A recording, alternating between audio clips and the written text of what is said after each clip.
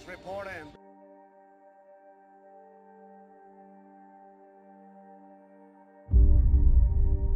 Red 10 standing by. Red 7 standing by. Red 3 standing by. Red 6 standing by. Red 9 standing by. Red 2 standing by. Red 11 standing by. Red 5 standing by.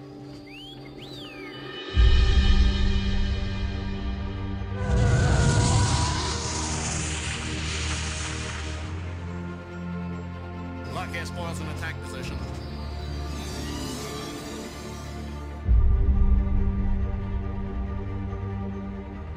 It's true.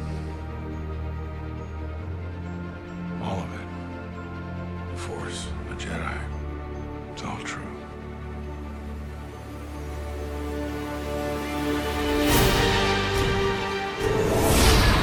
All right, let's see what we have here. A little flyover here. Let's come around, Red 5. I've got different coordinates than what our comm says. That can't be. Got the chatter pilots. We've got a mission, dude. What was that? Red 5, Red 5. Come around to point 02 and stabilize. Red 5? We would be honored if you would join us.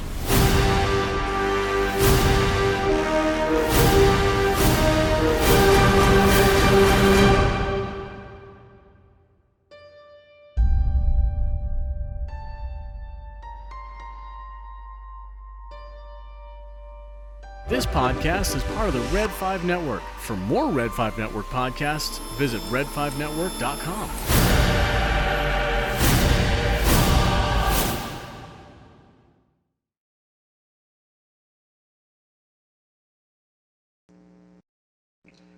And good afternoon, good evening, good night, however it is for you on this glorious day.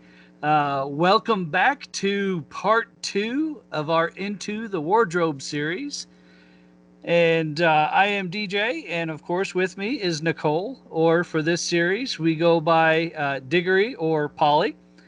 And Polly, not or Polly. I mean, it'd be kind of silly to, you know, I mean, I'd answer to Polly if someone said, "Hey, Polly," you know, I'd answer, but you know, that's just kind of silly. But yeah, so last week we talked about. Want to fill them in on what we talked about? Sure, I absolutely can. So last week we talked about how we were introduced into Narnia, into C.S. Lewis's Chronicles of Narnia. And we also talked about the magician's nephew, which, of course, that's when we realized we are really Polly and Diggory in real time, day, whatever. That's us. Yeah. Yeah, absolutely. So if you guys have not seen episode 1 yet, stop what you're doing. Go back, watch that. We'll be here. We'll wait for you. Mm-hmm. And then pick us up where we are now. This week, we are going to talk about The Lion, Witch, and the Wardrobe. Mm-hmm. In 2 phases. We're going to talk about the book and the movie. And then we're going to talk about The Horse and His Boy. So, yeah, man, it was a lot of fun reading these. I've seen the movie a lot more recently than I've read the book. And it's been a long time since I've read Horse and His Boy. So I'm glad to go back over this again. So yeah, Lion, Witch, and the Wardrobe. Oh man, where to start with this one? This is, well, I will say first, I think that we all know this is probably everybody's favorite of the series. Obviously, it's the one that gets the most attention. It's the one that's been adapted the most, you know, had a cartoon done. You know, we're all like, The Lion, the Witch, and the Wardrobe. And I think it's because it has like some really good core beliefs that it attracts everybody. And we just want to watch. And it's so, you know, when I think of Lion, Witch, and Wardrobe, you know, I have 2 words for it. It's magical and it's enchanting. You know, you want to be there. And even in the snow, you want to be there. I'm currently on like Hoth outside, and I would rather be in Narnia snow than Hoth. Did I say that? Yes, I did. I'm sorry if I offend any Star Wars fans that are watching, but it's true because Narnia is beautiful, it's breathtaking, and I just kind of like to go hang out with the beavers if I can't go hang out with Ewoks on Endor. So, Right? there you have it. Yeah, absolutely. And I think some of that has to do with the original order that it was released. We talked about the release order last week, and how it changed. Back when I got into it, it was book number 1, and for a lot of people, that's how it starts. And they might not, Right. They'll read it and like, oh, okay, well, we'll read the second book, and then as series progress, people say, maybe when I have time, I'll read the others. So it's normally most people will start off 100% with the first book, and then it goes down to 75, and then 60, 50, and Right. so forth throughout the series.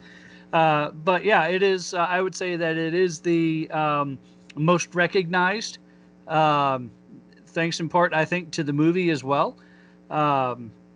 A lot of people have seen that now that it's on Disney Plus. So it has a even wider range of audience, but it did fairly well in the box office. It did. So the setting for Lion, Witch, and the Wardrobe, it's just a little bit past the one from Magician's Nephew, which was around 1900. And the Lion, Witch, and the Wardrobe takes place around World War II.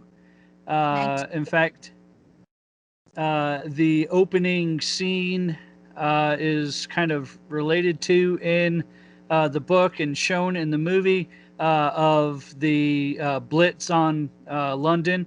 And the kids have to go stay with a foster parent, as it were, which is how they get into the land of Narnia. Yep. Through the wardrobe. If you remember from The Magician's Nephew, for those who watch the video, it is actually Professor Diggory's house that they go to stay in, who, of course, already knows about Narnia and, remembers those rings and things. Oh, yeah.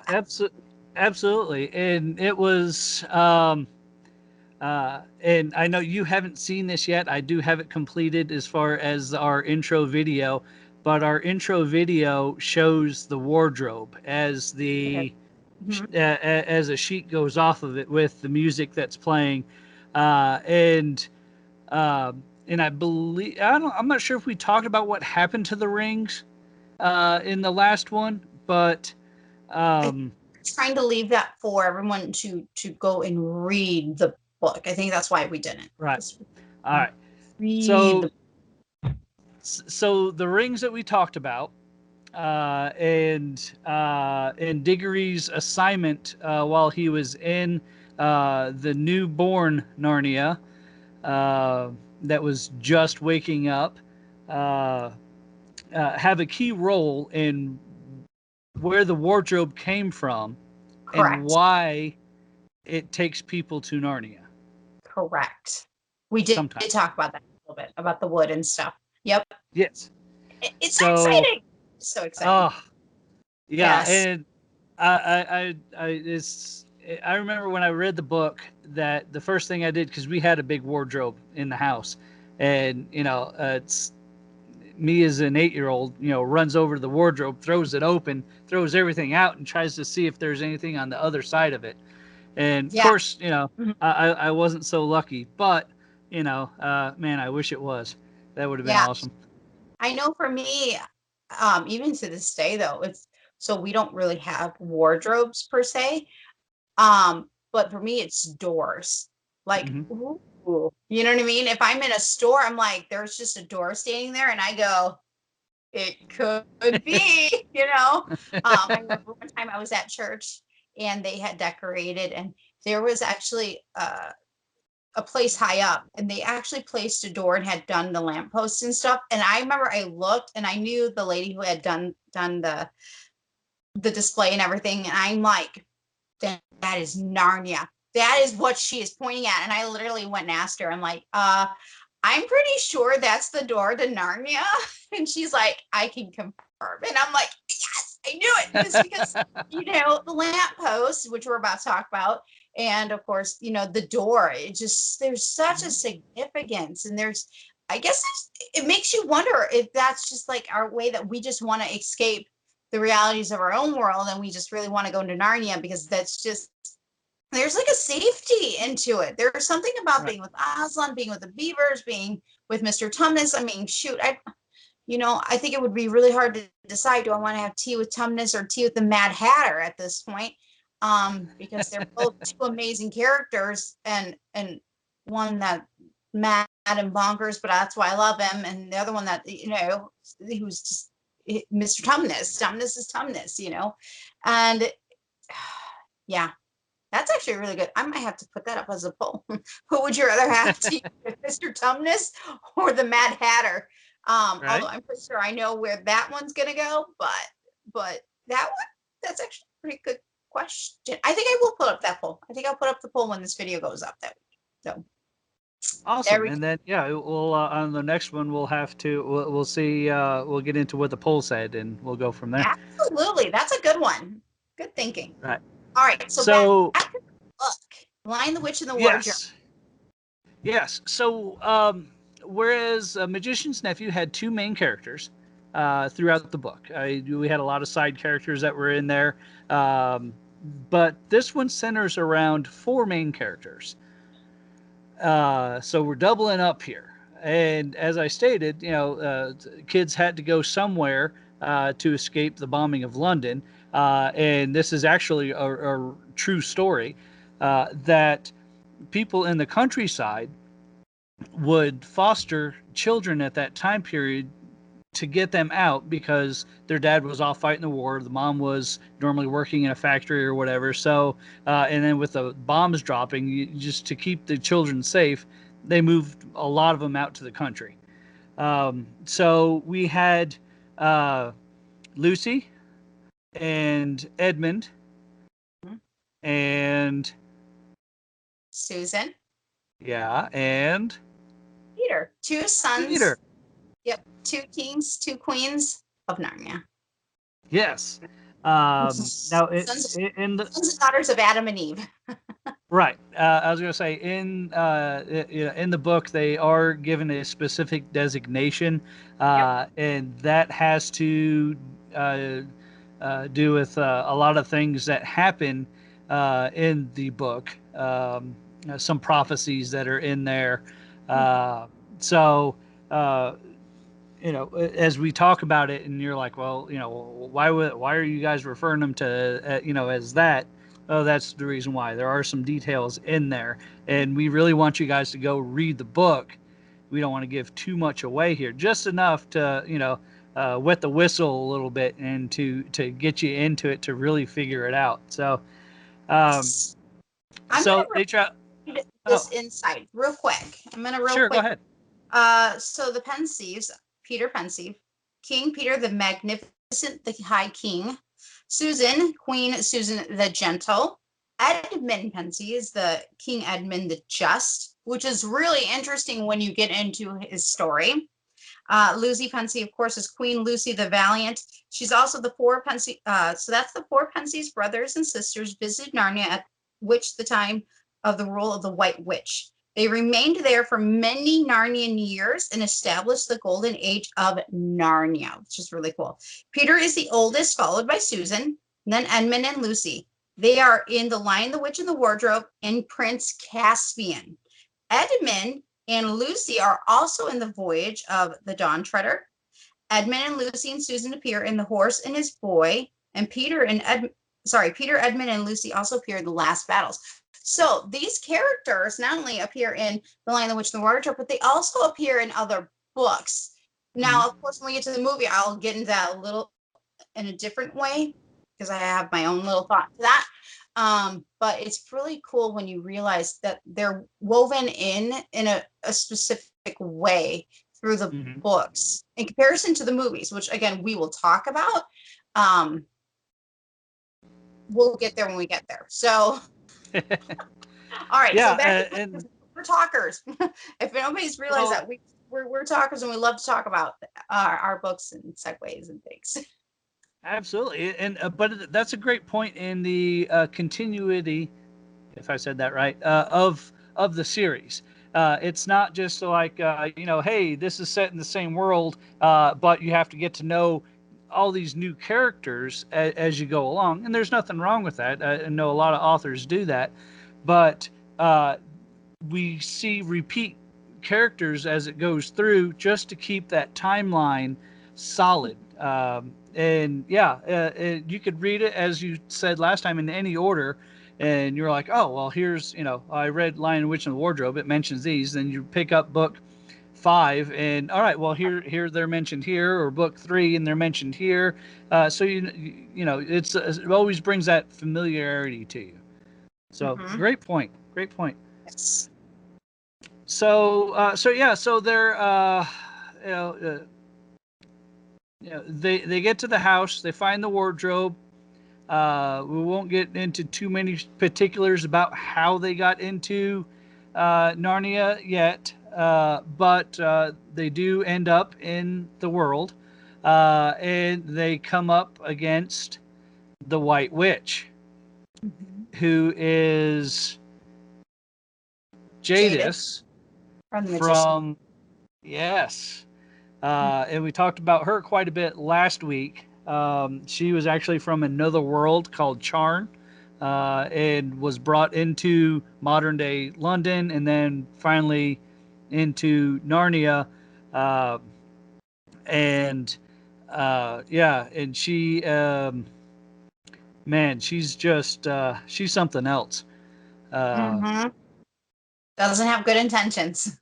Not at all, and tries to get an edge by any means necessary, whether it's enslaving people, whether it's promising things like Turkish delight.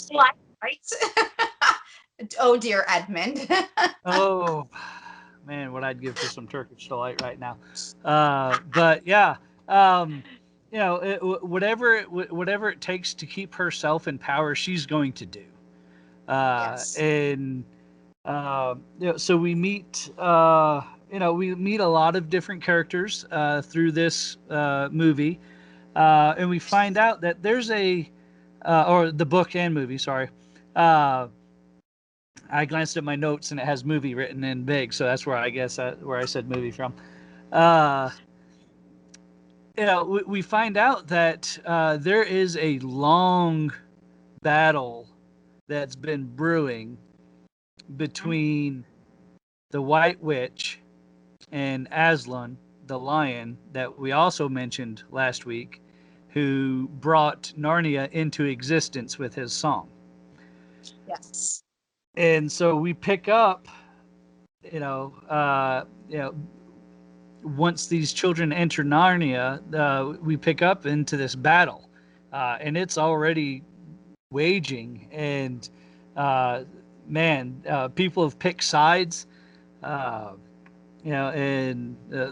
the sides are drawn, the stakes are set, and we're about to go at it. And it's just a time of magic, and as you said, enchantment and adventure, suspense, heartbreak. It's all in this book, and it's written so well. It's written beautifully. Oh man! Hats off to C.S. Lewis. Yes.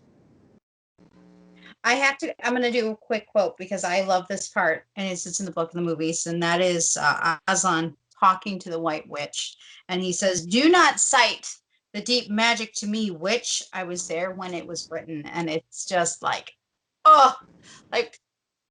in the movie, and when that quote happens, you just feel it.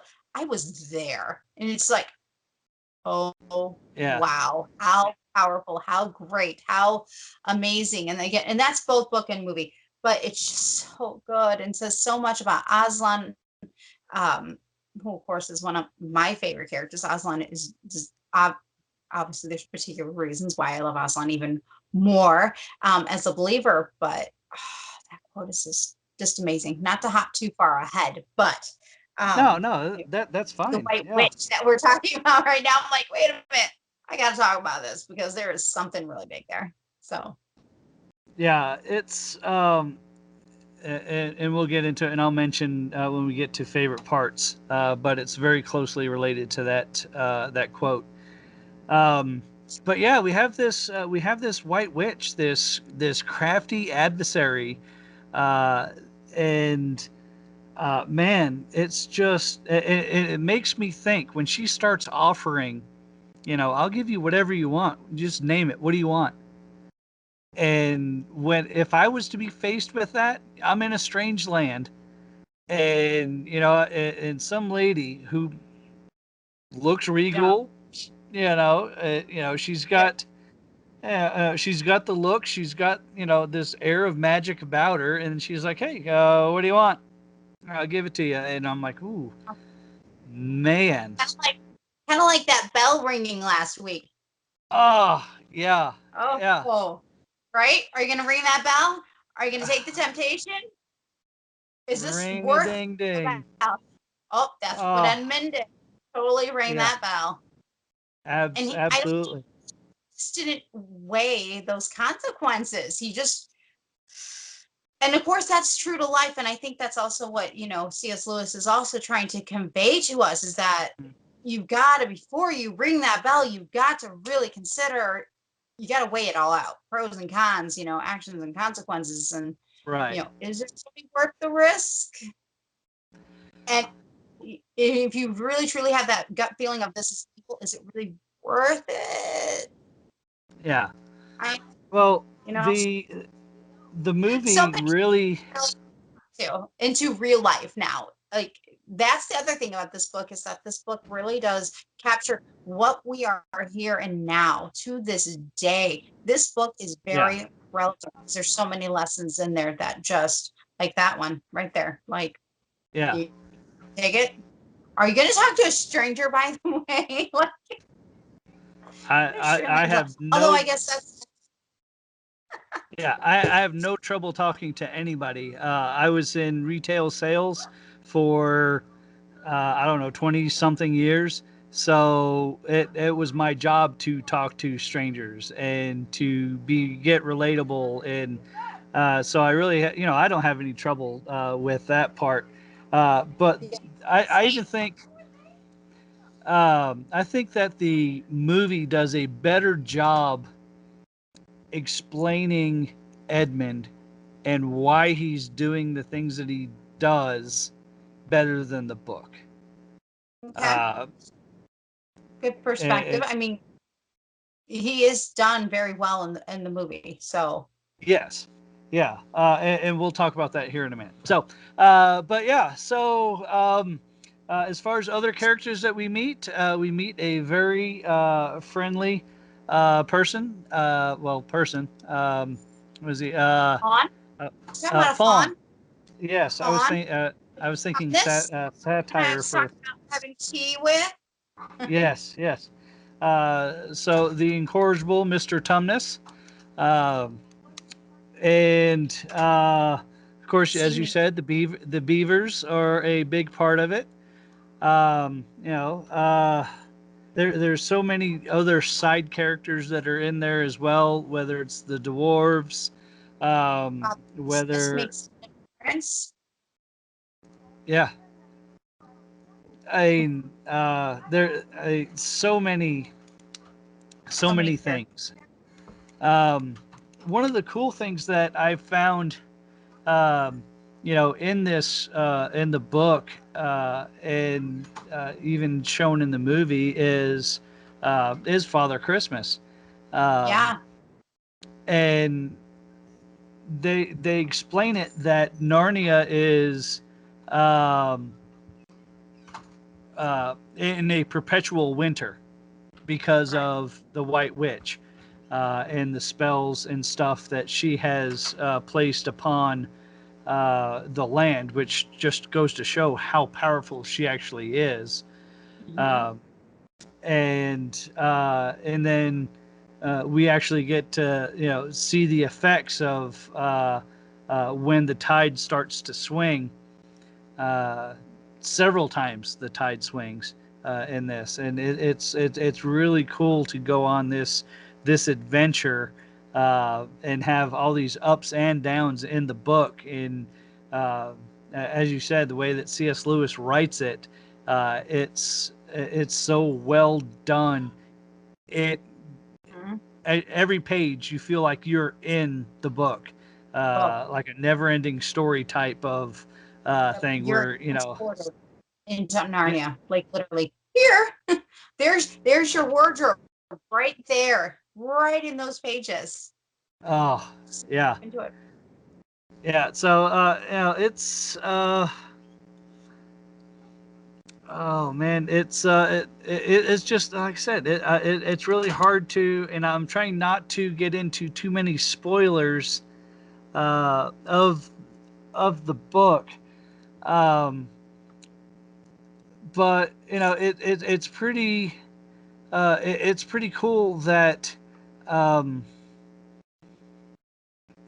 I think the time frame issue, and I think we might have talked about this last week. I don't think it was as big of an issue in Magician's Nephew, but this one, you could go weeks at a time in Narnia and then go back through, and then it's like no time has passed. So it's that is actually that's one of my favorite aspects of it. Man, if I could just be transported and then go back whenever I want, and spend maybe 5 minutes. Whatever. 30 minutes is like 300 years, and it's it's pretty crazy. And I think I had it. Which we will also talk about a little bit when we get to the horse and the boy. Yeah. Because that really shows us that the time that you can really be over there, and yet you come back to this land and it's only been like 5 minutes, and there it's been forever. So right. Kind of cool that he dabbles into time like that in a very cool way. Mm-hmm. So yeah, for the book, they after the big climactic ending, we get the children able to go back to modern times, and where they have a few things waiting for them there. After they actually stay in Narnia for a while through adulthood, Narnia times, they were adults, and then they went back and they were children again. Again, we're talking about the time still, and again we're talk about it again when we talk about Horse and the Boy. It has the fact that they stayed in Narnia for a very long time through their adulthood, and then transport back, and they are the same ages. How trippy would that be? Oh. It's like it's picture like Edmund. Diggory. I know, Diggory. We just gotta go find those rings again, and we gotta go back for 5 minutes.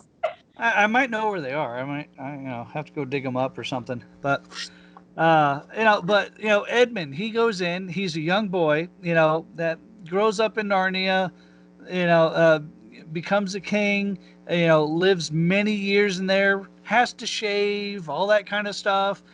Comes back through, and he's a kid again. It's like, oh man, I already went through it. Now you got to go through it again. I don't know. It might be worth it, but might not be. I don't know. I don't know. Narnia seems worth it to me. Narnia is worth it. Those I'll go. But and then, of course, at the end of the book, they tell us, hey, stay tuned, folks. This isn't, far from over. yeah, there could be more stories to come. Not that C.S. Lewis had any intention of writing it, but he left it open if need be. 7 books came out of that. Yeah. Well, 6 more books came out of that moment. So, I mean, do you have anything else to add about the book? I want to add a few more details. I want to add a few more quotes and things, maybe talk about some of our favorites. And then I've got 2 fandom crossovers I want to throw out to you. So, some of my favorite quotes. You doubt your value. Don't run from who you are. Aslan. Like, just, I don't know. It's like, I think I need to like post that like on my mirror, like every day. Don't doubt your value. How many times do we all need to hear that? Don't doubt who you are, don't run from who you are. Yeah. Right here. All the time. Tom and Diggory are fully admitting we need these on, like I almost, maybe that's a future tattoo. I also like, and I think I should have just said this. And so for a time, it looked as if all the adventures were to end, but that was not to be, which is what you just said, which I love that one. Yeah. And that, yes, there's, and all the books, well, okay, so far the books have lots of adventure. Although I think the last one probably has some adventure, but it's just different. Versus like The Horse and the Boy, that we will get to was a true hold on to your horses. That's what that was. Right. So yeah, did you have any other favorite quotes out of there that you know offhand that you like that are sticking out that you're like, oh yes, because I think sometimes like some of these, like the one I was saying, you don't doubt your value. I think that's just a life quote in general. Like, thank you, C.S. Lewis. Like, I need that like daily. I need to remind you're special, and of course that theme is that God's trying to tell us, hey, you are special, you are loved, and you are valued. Don't run from who you are. You can learn from who you are, but don't run from who you are, Yeah. One of mine is, where she's Edmund and the White Witch are talking, and he said, at last the Turkish delight was all finished, and Edmund was looking very hard at the empty box and wishing that she would ask him whether he would like some more.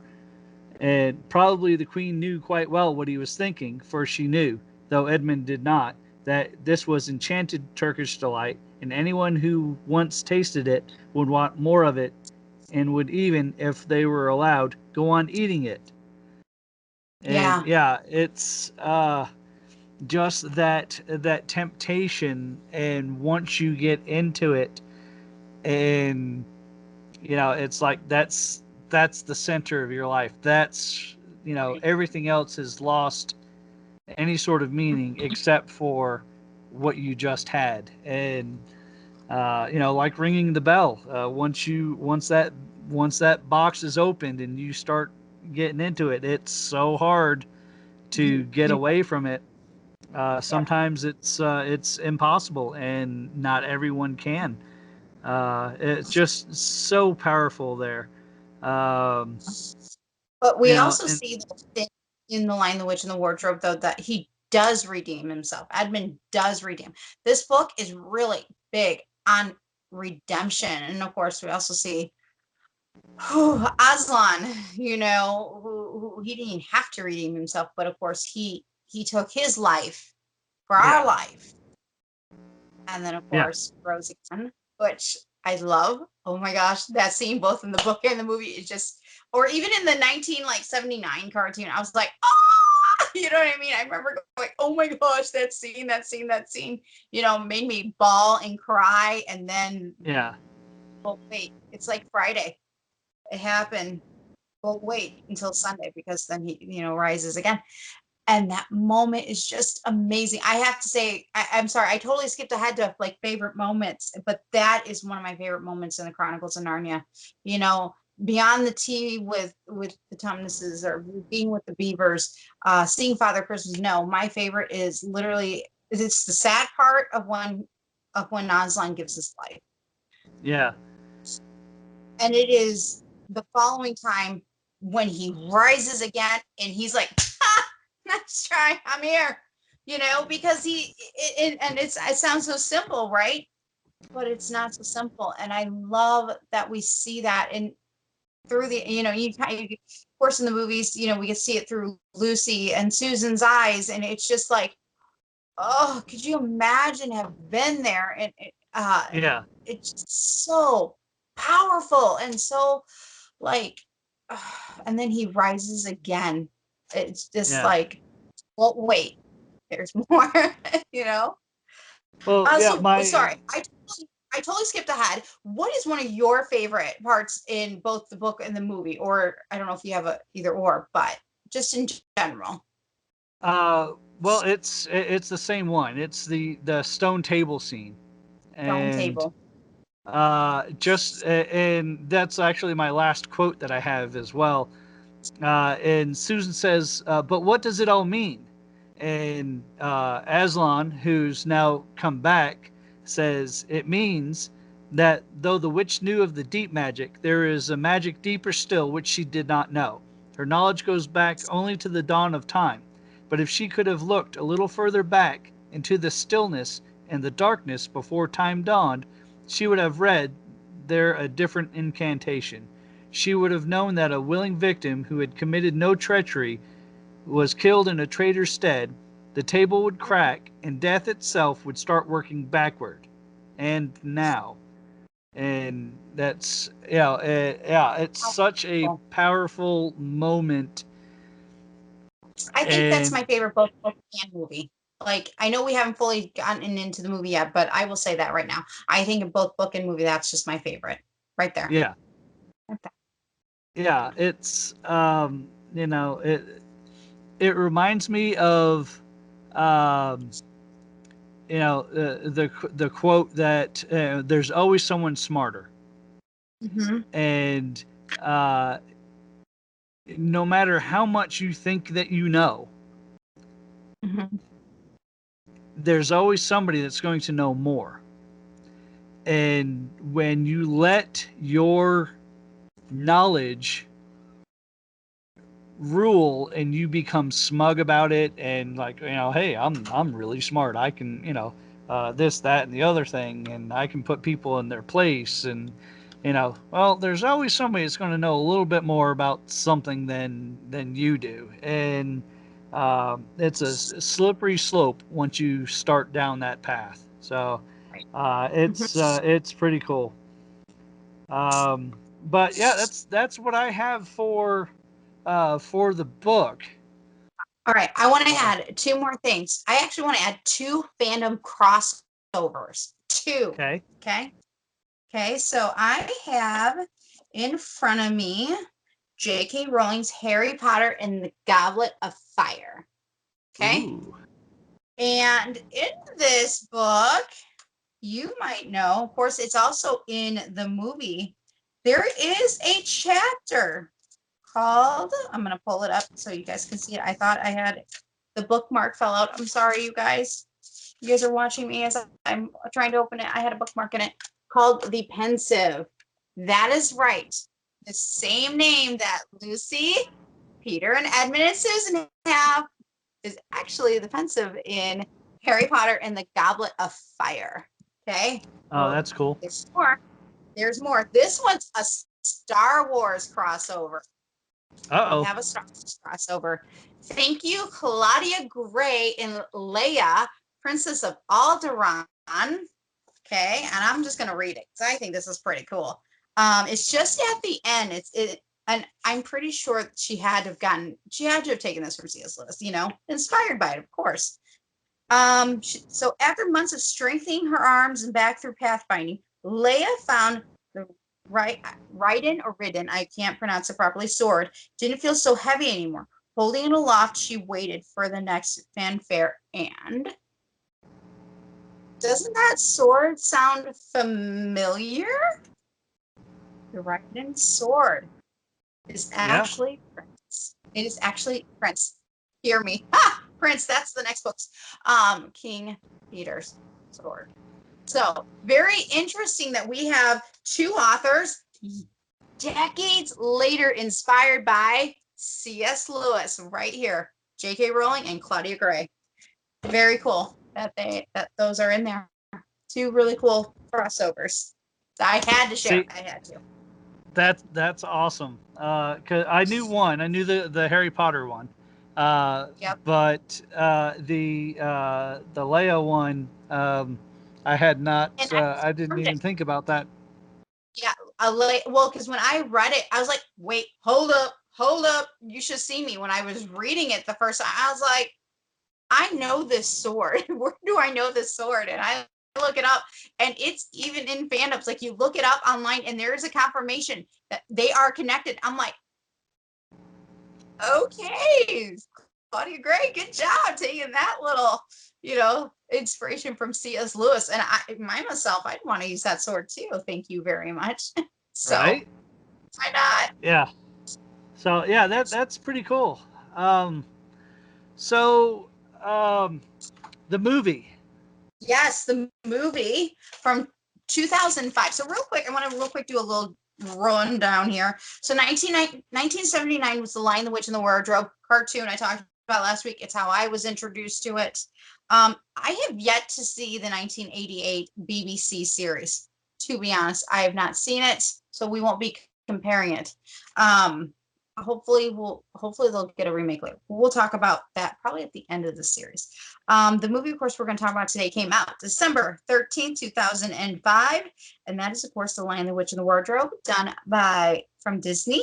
And the music composer, because they do have a beautiful soundtrack, was Harry Gregson Williams. So I just want to bring that up as well. So yes, cool fun facts as we talk a little bit about the movie. The Lion, the Witch, and the Wardrobe. Although we've talked a little.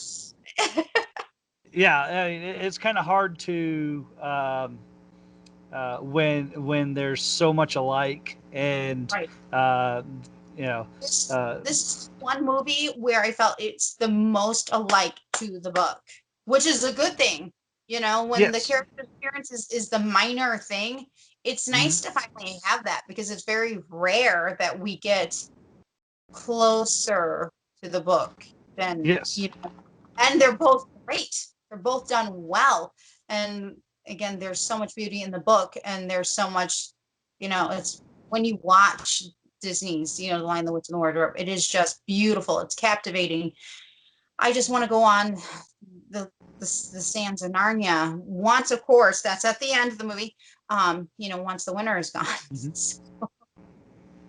Yeah, absolutely. It's and I watched it again the other day. Anytime that I kind of alternate between like Harry Potter and Star Wars and the Narnia movies, mainly because of the score, and I can have it on in the background while I'm working, and just have that great music that's there.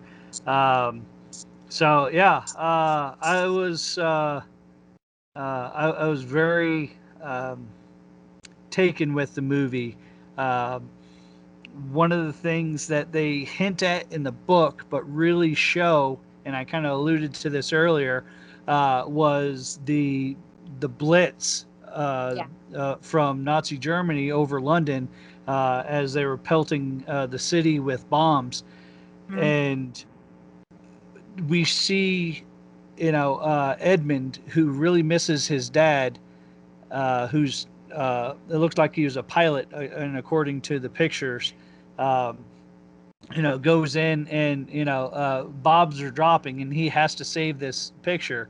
And of course, he gets admonished greatly by his mother and Peter, and for it, and that really set the tone of who this character is. And he's in the middle, and he's not grown, but he's not a child, and he's has this brother that is kind of down on him, and he just has all this stacked against him. And so I can understand why he would make some of the decisions that he has.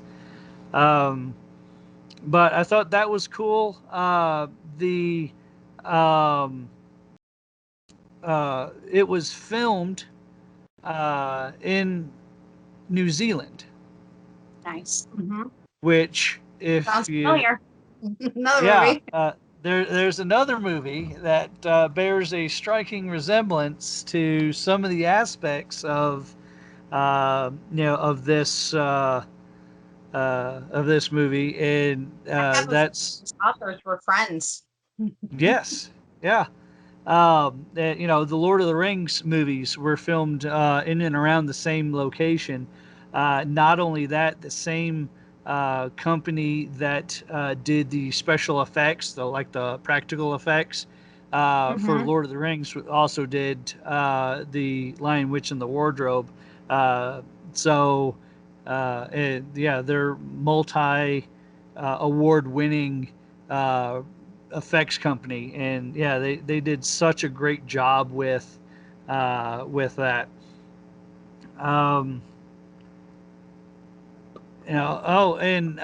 Something that we didn't mention before that was the lamppost.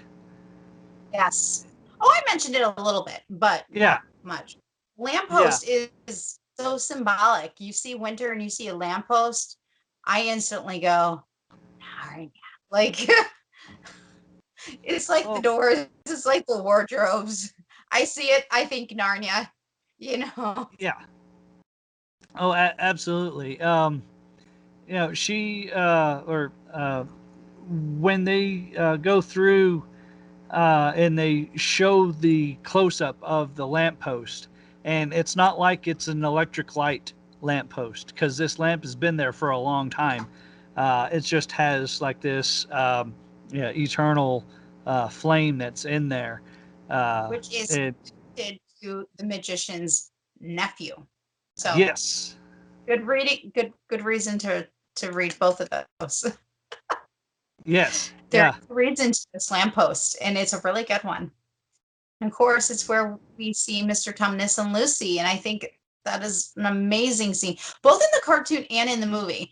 That moment is so symbolic, and there's just something about it. It's so, while we know that sadly Mr. Tumnus has got some other issues that we're about to find out like a few minutes later, but like that, there's just an innocence to that moment, and again, beautiful, breathtaking, and there's so many words to explain that beautiful moment. And we can see this, we can feel it. In fact, I feel like you can feel that friendship just forming. I really want to talk to the actress and actor and be like, did you guys is that when your guys' friendship? Because that just you can feel that's when that friendship is formed, and it's just such a beautiful moment.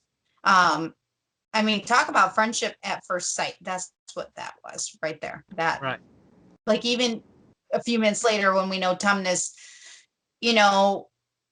silently betrays, but Lucy understands. It's like she already understood his heart was in a good place, even if he wasn't 100% in a good place because of a particular white witch named once Jadis. So the casting for this movie was very well done.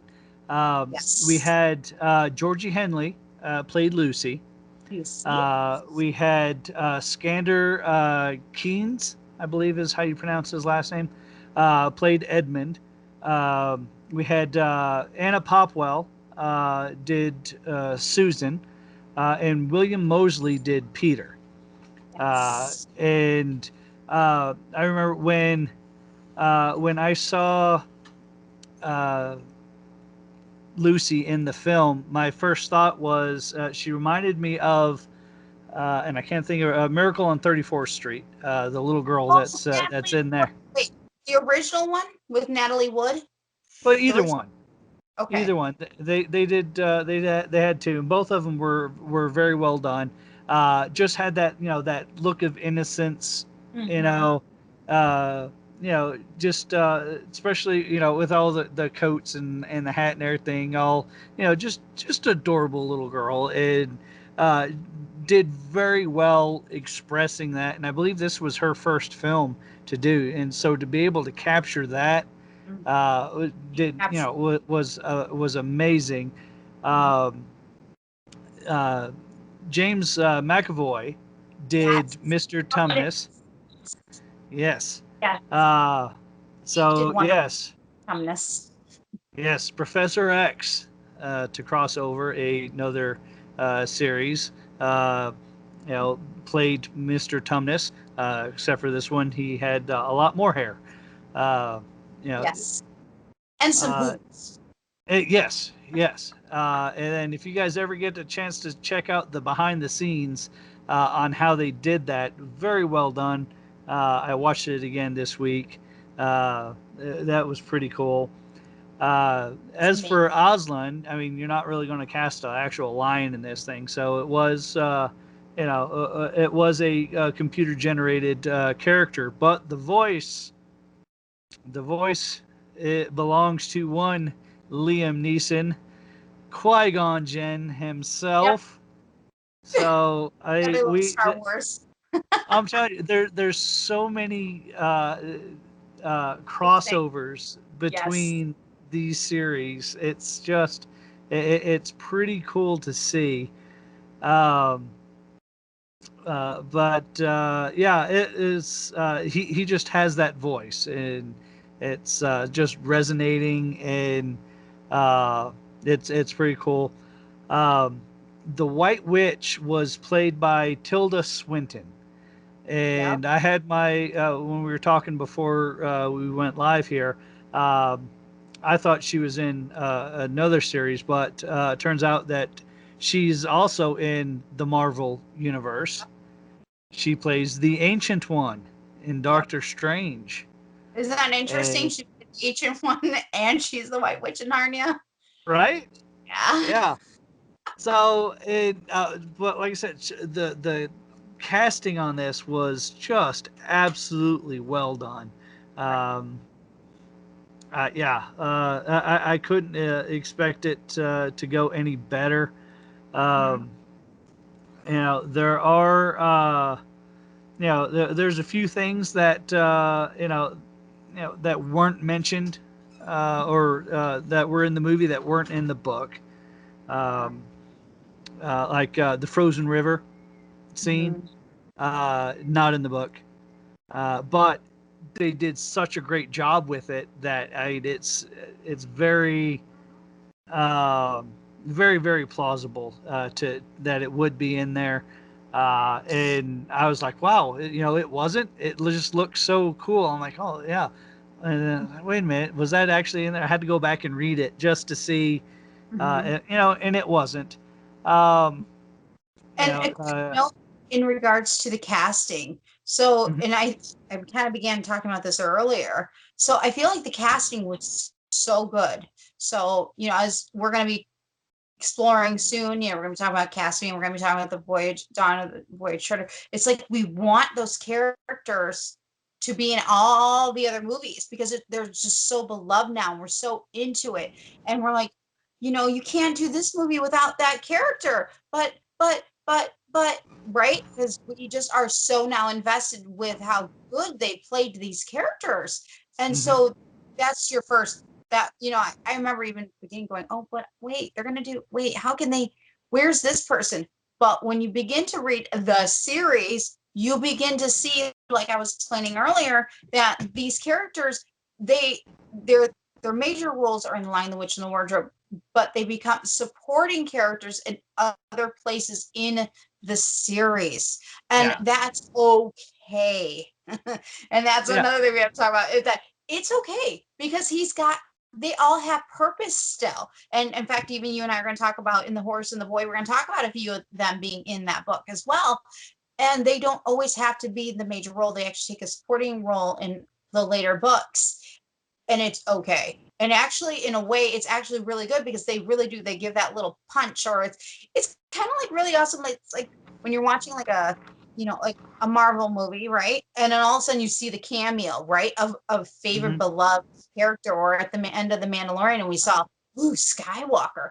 I think that's really what these characters were. I think they were way ahead. I think C.S. Lewis was way ahead of his time, and he was putting these characters in as special characters later on, even if they were once major characters, because he loved them, and then we loved them. And I think that was really hard for me, is that I had to pull that apart and go, okay, I know they're not going to all be in that one movie now, but because there's a purpose, and we have to be okay with that purpose, because if not, you really do lose out on so much more greatness that C.S. Lewis did develop, and I feel like so far, again, everyone does Lion, the Witch, and the Wardrobe, and maybe they'll dabble in one or two, but they drop off, and we miss out on that, all those lessons and things like that. And I just want to talk about that for a minute, because I remember the first time going, wait, wait, they're not, they don't have as much time in that next movie, shouldn't they? And then you begin to read and you're like, oh, okay, I understand. Or even, it's been a long time since I've read The Horse and the Boy, and we'll get into that, but I remember going,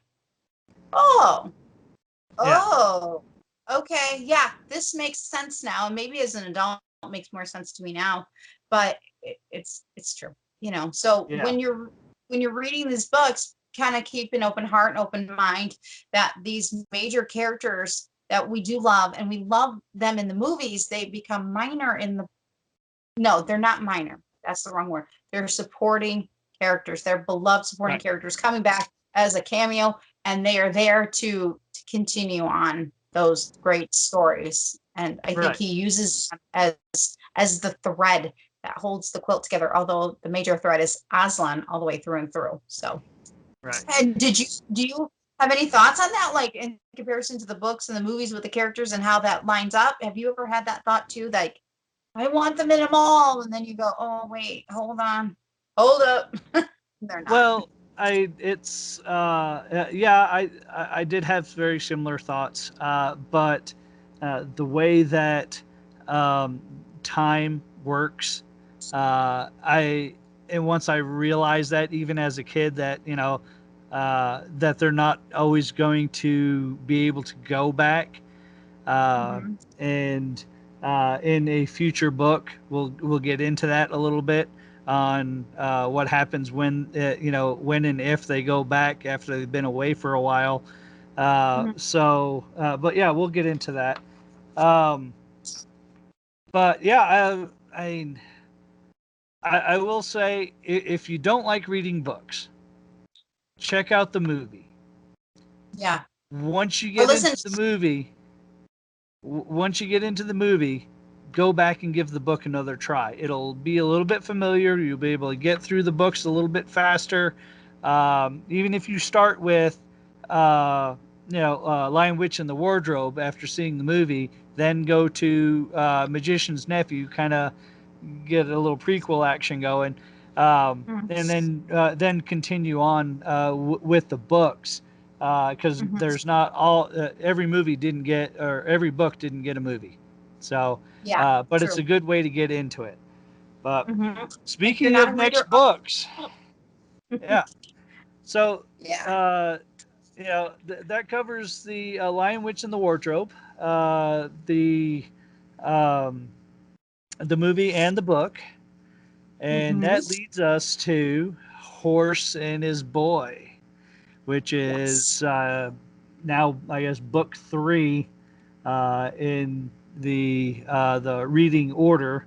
It was originally 5th published, but it's actually 3rd in the reading order when everything got kind of ironed out. Yes, yeah. So we'll take the lead on this one. Horse and His Boy, it's your show. What you got? Okay. Well, you know what? I have 2 major words for this book. Adventurous tale. Those are my 2 words. If you had 2 words to summarize this book, what would it be? Mine's shocking adventure. Shocking. See, and we both have the word adventure. This book is full of adventure. I was like, what? And it is very different from The Magician's Nephew, and very different from The Lion, the Witch, and the Wardrobe. Now, Lion, the Witch, and the Wardrobe have lots of adventure too, but it's just different. Yes. And they deal with things that we don't normally. You wouldn't normally. I don't know. You wouldn't find maybe in Magician's Nephew or things like that. So they definitely touch on some very important subjects. The characters are also, there are, well, technically 4 major characters, technically. Actually, I'm going to read them off because I think that is the best way. So we'll start with Shasta. Shasta there is a mystery about this adopted son of a Chloriman fisherman. He is not what he seems as he discovers himself in The Horse and His Boy. So this is really a coming of age book in regards to them. And they're definitely dealing with some major adult issues for what I would consider young children. There is Bree. Bree is actually the great war horse. You will need to edit war horse. He was kidnapped as a fowl from the forest of Narnia and sold as a slave horse, and in Kalaman. And anyway, so he's actually the one who helps to get Shasta out of his bad situation. Long story short, there's Aravis. She is a Tarkina. I hope I said that right.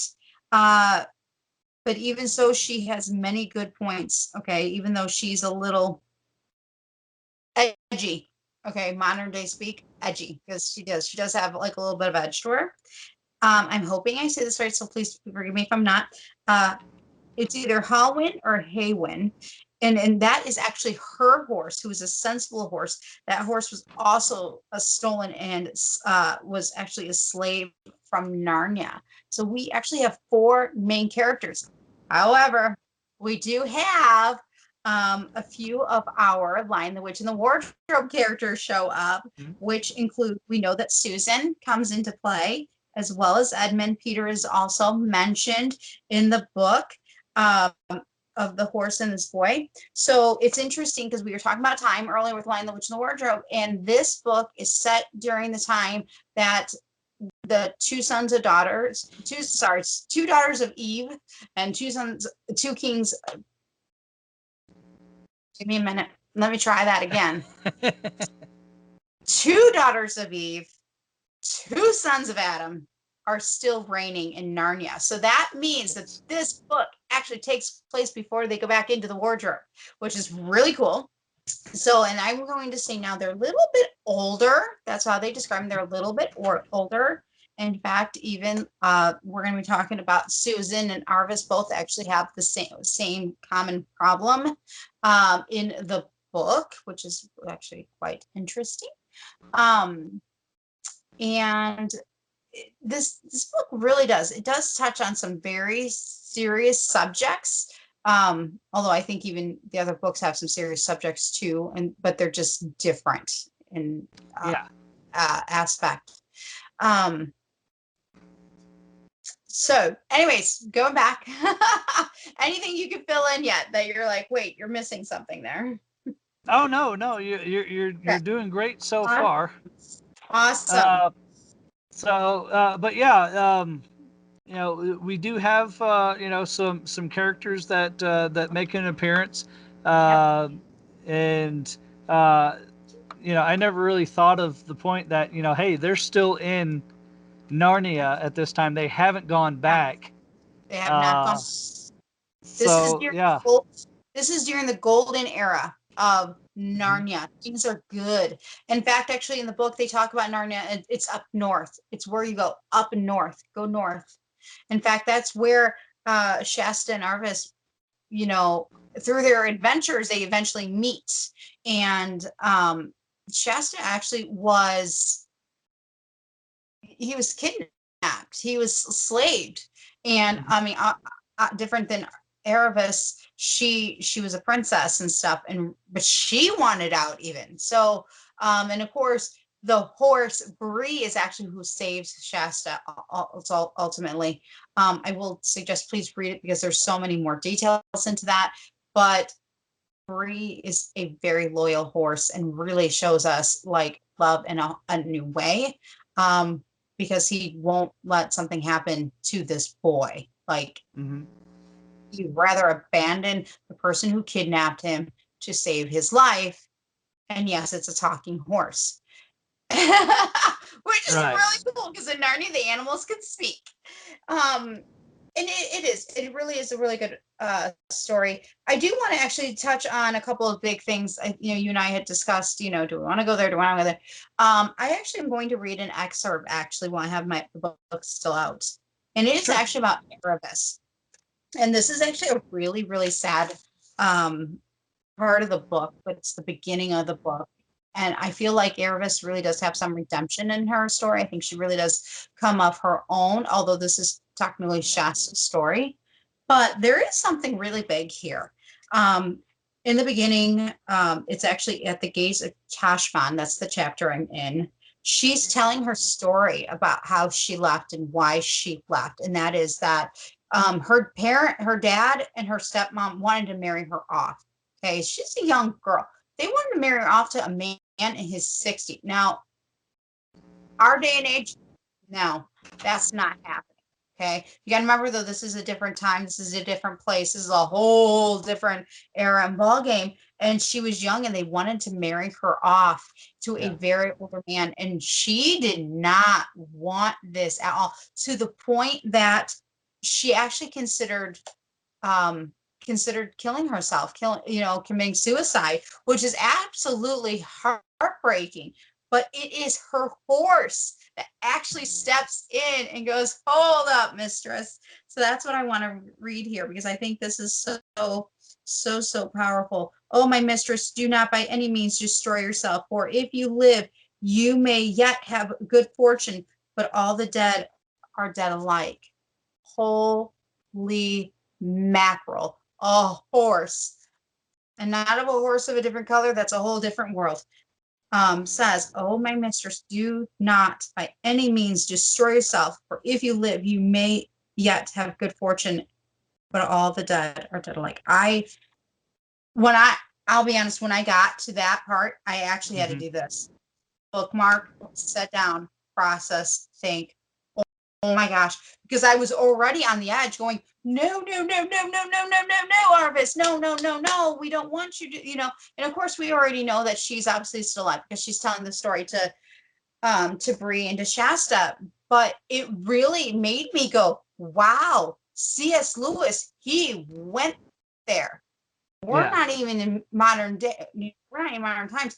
And that is how this book is still relevant, because, mental health, is so important. And, taking care of ourselves is so important. Loving ourselves is so important.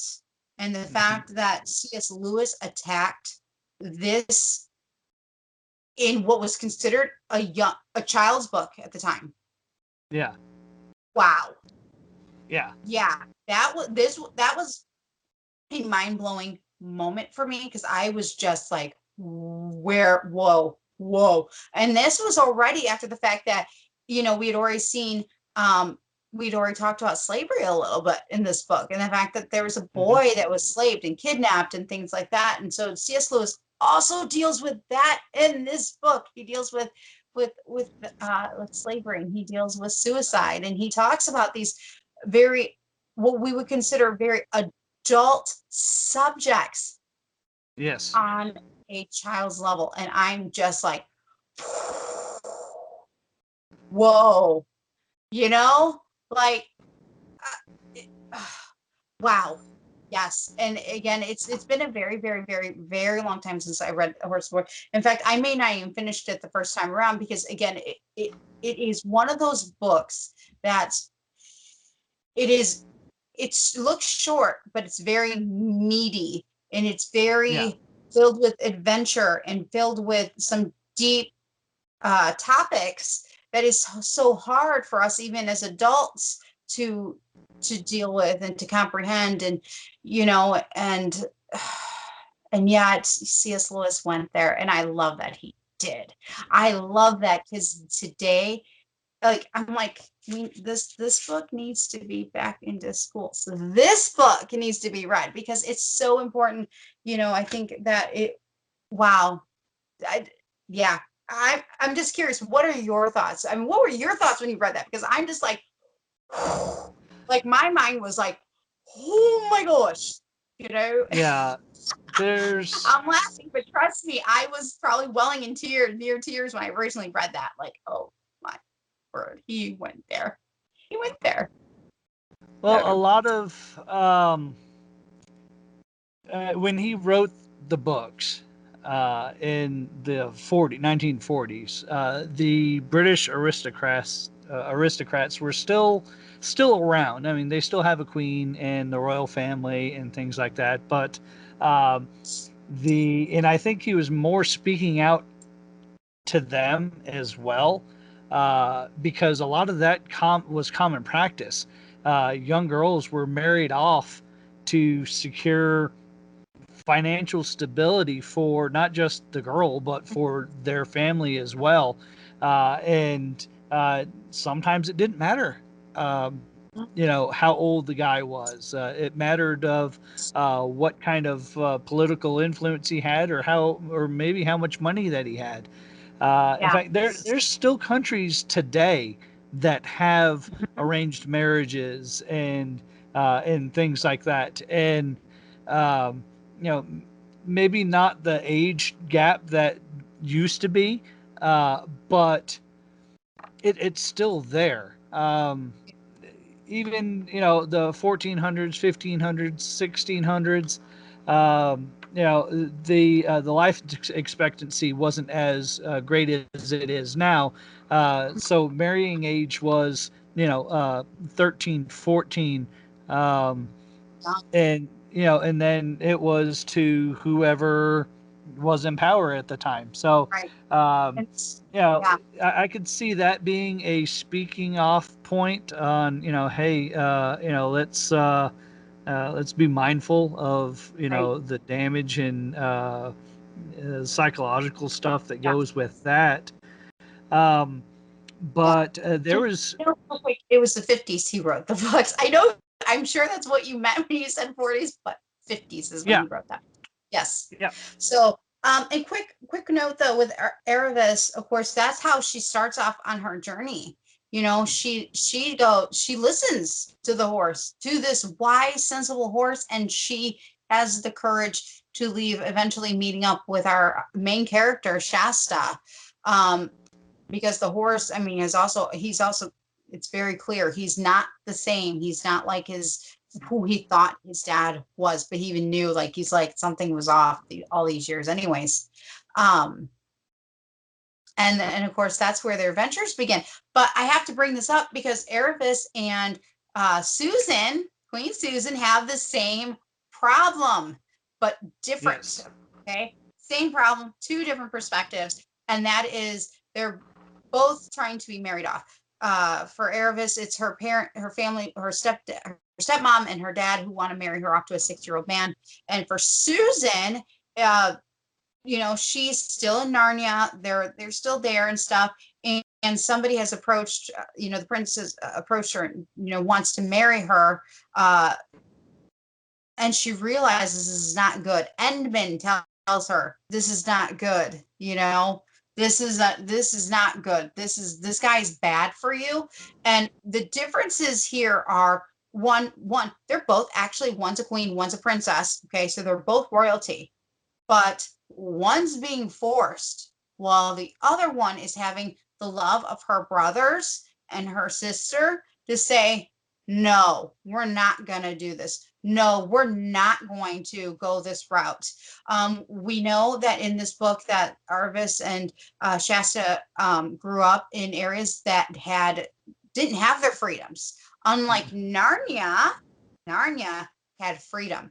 Narnia was known for their freedom, so people wanted to go there for those reasons.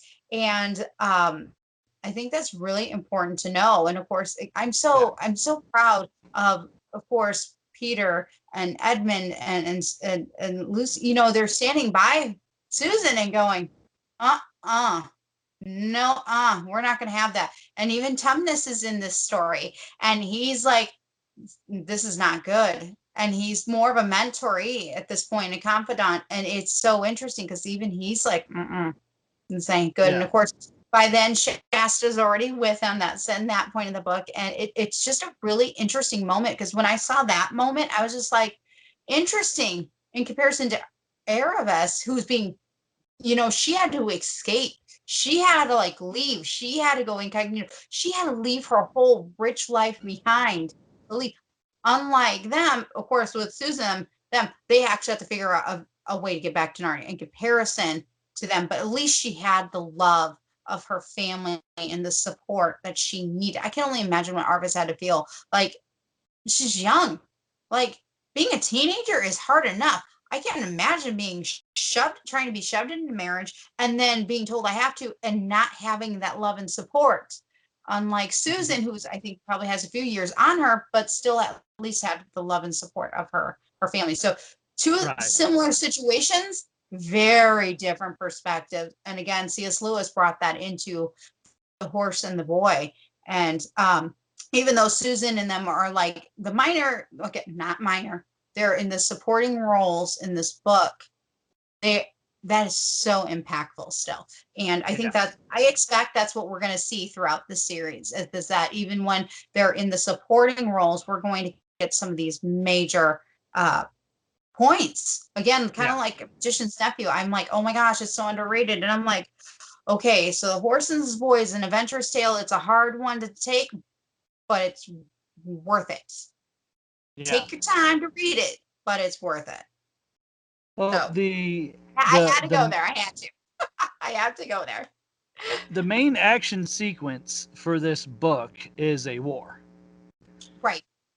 And it's the war, and the reason for the war that to me is one of the more adult aspects of this book. And it's also, this book also doesn't really, it involves Narnians, but it's not in Narnia. Oh, it's not Narnia. It's in the lands outside of Narnia, and it's mentioned. Archenland is mentioned in several of the books, as far as nearby to Narnia. Narnia being in the north, as you said. But the whole reason for this thing is because the guy that is that wants Susan proposed to someone else previously and was turned down. Yep. And so he wants to exact his revenge. And this is, to me, was probably the way that it was described on what they were going to do in the land once it was conquered, and what he was going to do with this. I think she was a princess of Archenland. Elenia of Archenland. It was graphic, and and I don't remember that when I read it a long time ago. And then as I was rereading, and I'm like, wow, okay. Yeah. And of course that's a vehicle to help our main characters convince, the supporting characters on, hey, this is what's coming. This is what they said they're going to do. Get ready. And but as far as topics, I think this is one of the more adult themed books. I almost wish it was later in the reading, very similar to like a another crossover Harry Potter type. Harry Potter, when it first starts off, is easy to read. It's easy to get into, and as each book comes, it gets more and more adult, and so you grow with the books. When kids read the first book, and then they're older, and the next one comes out, it took 7 years, 8 years for all the books to come out. So when they first read it, say they're 10, now they're 18 and they're reading the stuff that's going on in these books. It's Right. yeah, it's hard to put this on kids. I mean, yeah, especially now kids can handle it, but there are a lot of, it was shocking the adult themes that are in this book. But like I said, it's very well done and very well written. Right. But of course, remember, it was also originally the fifth one published. So if you go chronological, the way it was published originally, it's going to be the fifth one. But that being said, we should also be in awe and shock that had to even be brought up. I mean, because even in modern day, we're talking about slavery in the books, but modern day, we're dealing with human trafficking and stuff. So the fact that we're still talking about it, we're still having, that's a whole different subject, which we won't go into. But it's like, yay, C.S. Lewis, you went there, and we do have to talk to our kids and about it, and it's important. It's important. So, oh my. I want to, of course, make sure I talk about some of the quotes, because I love the quotes, because that's just me. So I have a couple different ones. There's one where Bree's talking to Shasta. Again, Bree is the talking horse, the war horse. He says, if you can't ride, can you fall? So this is a question. And then he says, can you fall and get up again without crying? Mounting again and falling again and not being afraid to fall. And I think that there's so much deep lesson in this. So this is the beginning of the book, actually, when this happens. Because they're about to leave. They're about to go towards Narnia, which eventually they do get there. But it's so important because it's also real to life. Can you get back up again? Can you? Will you? Are you going to always cry, or are you going to just get up and do it? It's kind of like get up, shake it off, take off the dirt, right? And get up and do it again. Do it again. And do it again. And of course, for Bree in this situation is that if they're out and about in the middle of the night, Shasta can't just be like, he can't just scream, he can't cry. He has to get up and he needs to go again, because somebody might be hearing them, or we might see a lion or two, and they're not Aslan all the time. So you have to get up and you have to go. I loved that, because I think that was such a comforting quote. Also, I love this one later, of course. Thank you, Aslan. Again, no one is told any story but their own, and that was in regards to him talking to Shasta, or as we later find out something else about who Shasta really is.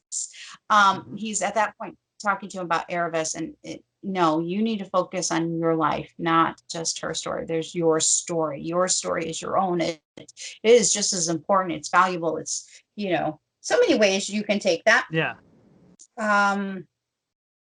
Also, one more. I'm sorry. I've got everything written down on paper. I was quite safe. That is why the lion kept on my left. He was between me and the edge of all time. Yes, and that, of course, is between, again, Shasta and Aslan. Again, so many good quotes, even in this. Again, this book is not huge. I mean, this is it. It's not huge. And again, there's even some illustrations in there, too, that takes up some room, and it's just very meaty. It's an adventurous tale that's very meaty.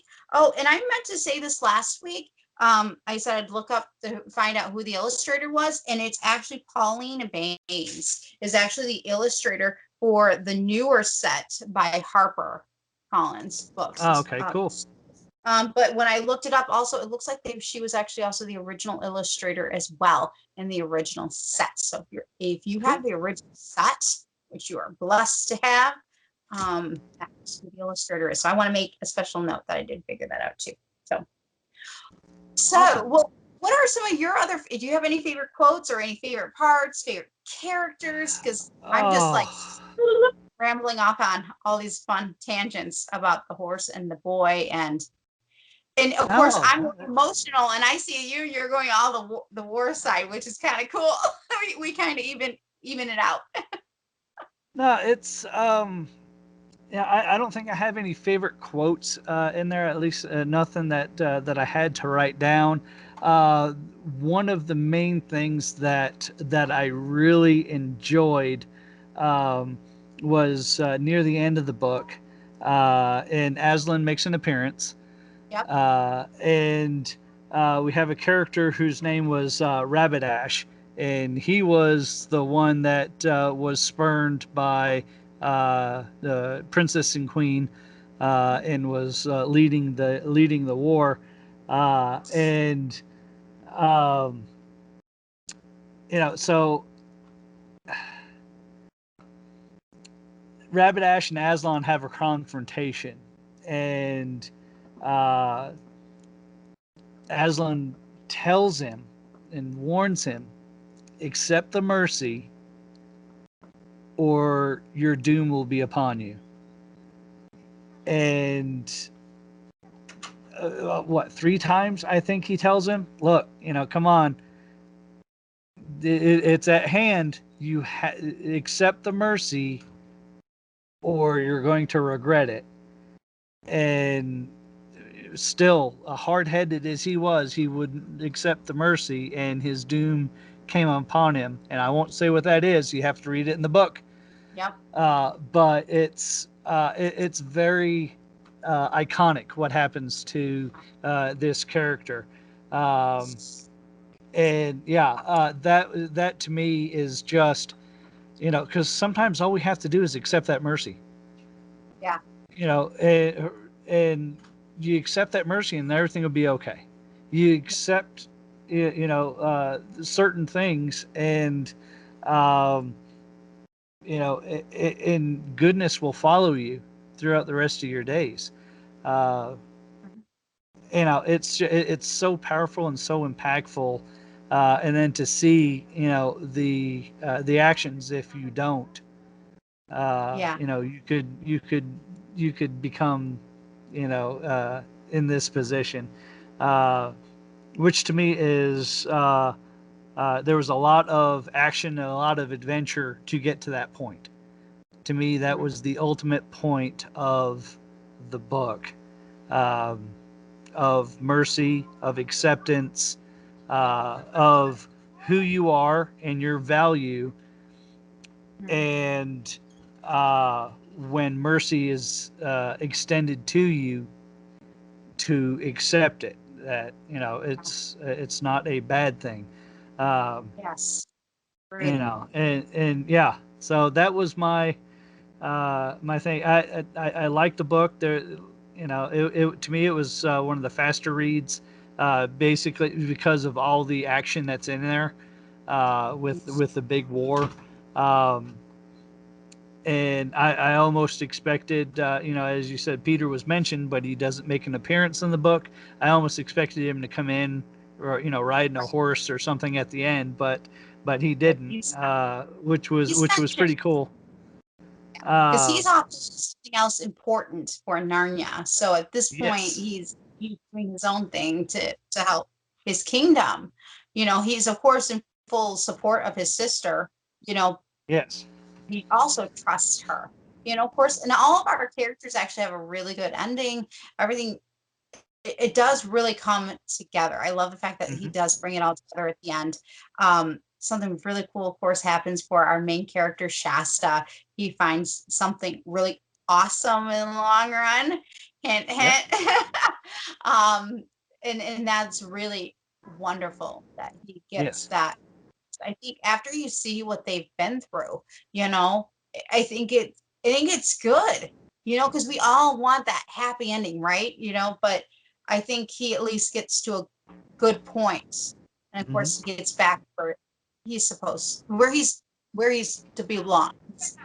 Right. Yeah. So I think the last thing that I have to say on The Horse and His Boy is that this story is so important.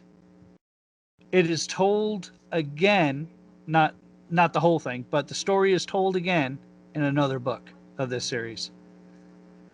and we'll get into that once we get to that there. book, which is a couple of weeks down the road, I'm sure. This book is so important that it is retold by characters in another book. Yep. I'm excited because I'll be honest, not all these books have I read. It's been a long time since I read this one. And again, I know I didn't finish it originally because I think I got through those very adult meaty parts. I was like, hold on, this is too much, but once I get to Silver Chair in the last battle, that's going to be interesting. And actually next week, we're going to be talking about Prince Caspian, but this time around, I'm also going to be using a reader's guide. So I'll be really digging into Prince Caspian this week because I'm going to use a reader's guide along with it. And I'm excited because I want to see those deeper, maybe some deeper themes that maybe I've been missing. And there's reader guides out there. So anybody can find them, wherever, Amazon, thrift stores, if you're thrifting like me and stuff. Reader's guides are really good. They kind of get you in a little bit deeper. Yeah. So I liked this book. Very meaty, but it's well worth it if you just take the time. For you went quick. Me, I'm like, it took me some time, especially with Arvis at that beginning. I hit that moment. I was like, I need time. I need to process that because that was just so deep to me. Yeah. And so a good read. Also a really good read if a family reads it together, I think, because that would probably be a good family read together, or listen to on Audible together, just to kind of, get through some of those deeper conversations and things like that. So, yeah. Awesome. Yes. So, next week, as you said, Prince Caspian, we'll cover the book and the movie. I'm so excited. Yes. I am. I was so excited when it originally came out, and I remember I was just like, yes! I couldn't wait because, like how I already said, like I already had fallen in love with our beloved characters, all over again. And of course, that's when it becomes hard to take those beloved characters and be like, they're supporting characters in the future books. And yet, right off the bat, then that one, they're the supporting. But again, you do see them just in a different light. So. Right. Yeah. So man, it was a great time tonight talking about The Lion, Witch, and the Wardrobe and Horse and His Boy. And stay tuned next week for Prince Caspian. So, any other thoughts before we leave? Nope. It's been a fun night. Good time talking about Lion, the Witch, and the Wardrobe and Horse and His Boy. And I'm definitely excited about Prince Caspian. So can't wait to talk next week. All right. Yeah. So until next week, this is Diggory. This is Polly. And signing off, and you guys have a great night.